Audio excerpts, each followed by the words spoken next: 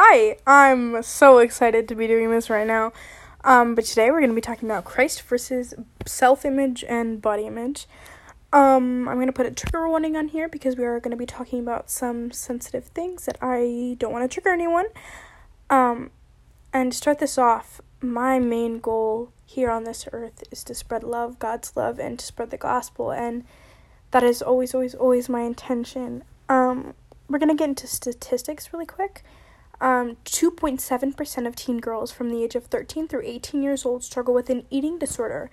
And on top of that, 80% of women in the U.S. hate their body, 34% of men are not satisfied with how their body looks, 50% of Americans are unhappy with their weight, and 70% of women want to be thinner.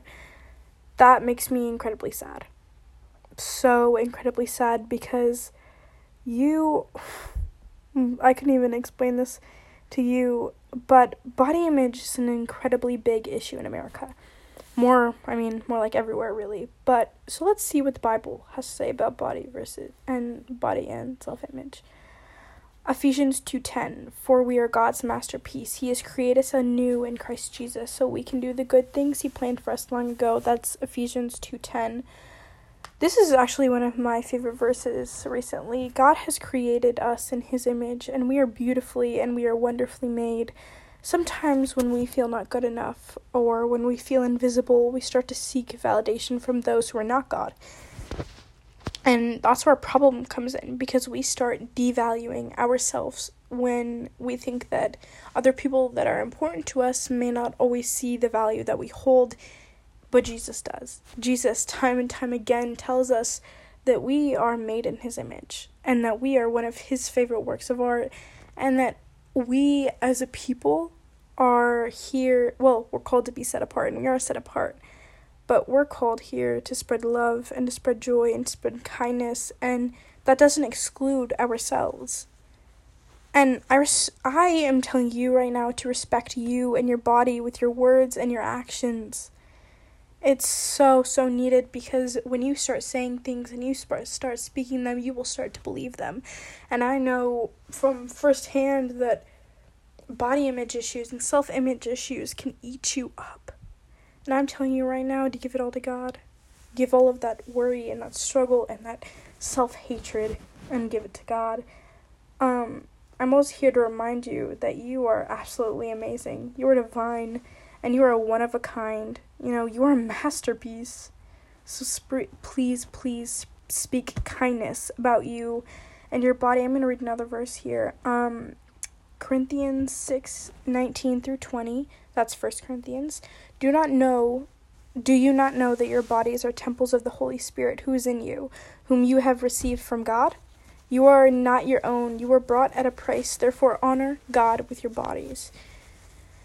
Oh my gosh, that one is really good. That applies to so many things, but I personally get out of that is that you respect your bodies. What you do with your bodies matters, even though sometimes it may not feel like it. 1 Timothy 4:8, for physical training is of some value, but godliness has value for all things, holding promise for both the present life and the life to come. Oh my gosh.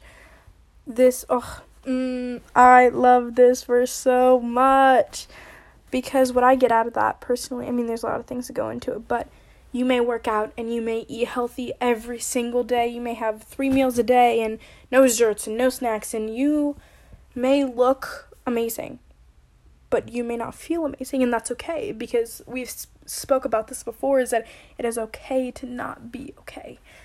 And so you may do all of these things, and you may do that and that and that, but that doesn't mean that you're honoring God. It doesn't mean that you are, building a relationship with him, and that your body has value, whether you work out every day, whether you eat healthy every day, whether you are eating more than a normal person, that your body has value and you have value, and that your body does not define who you are.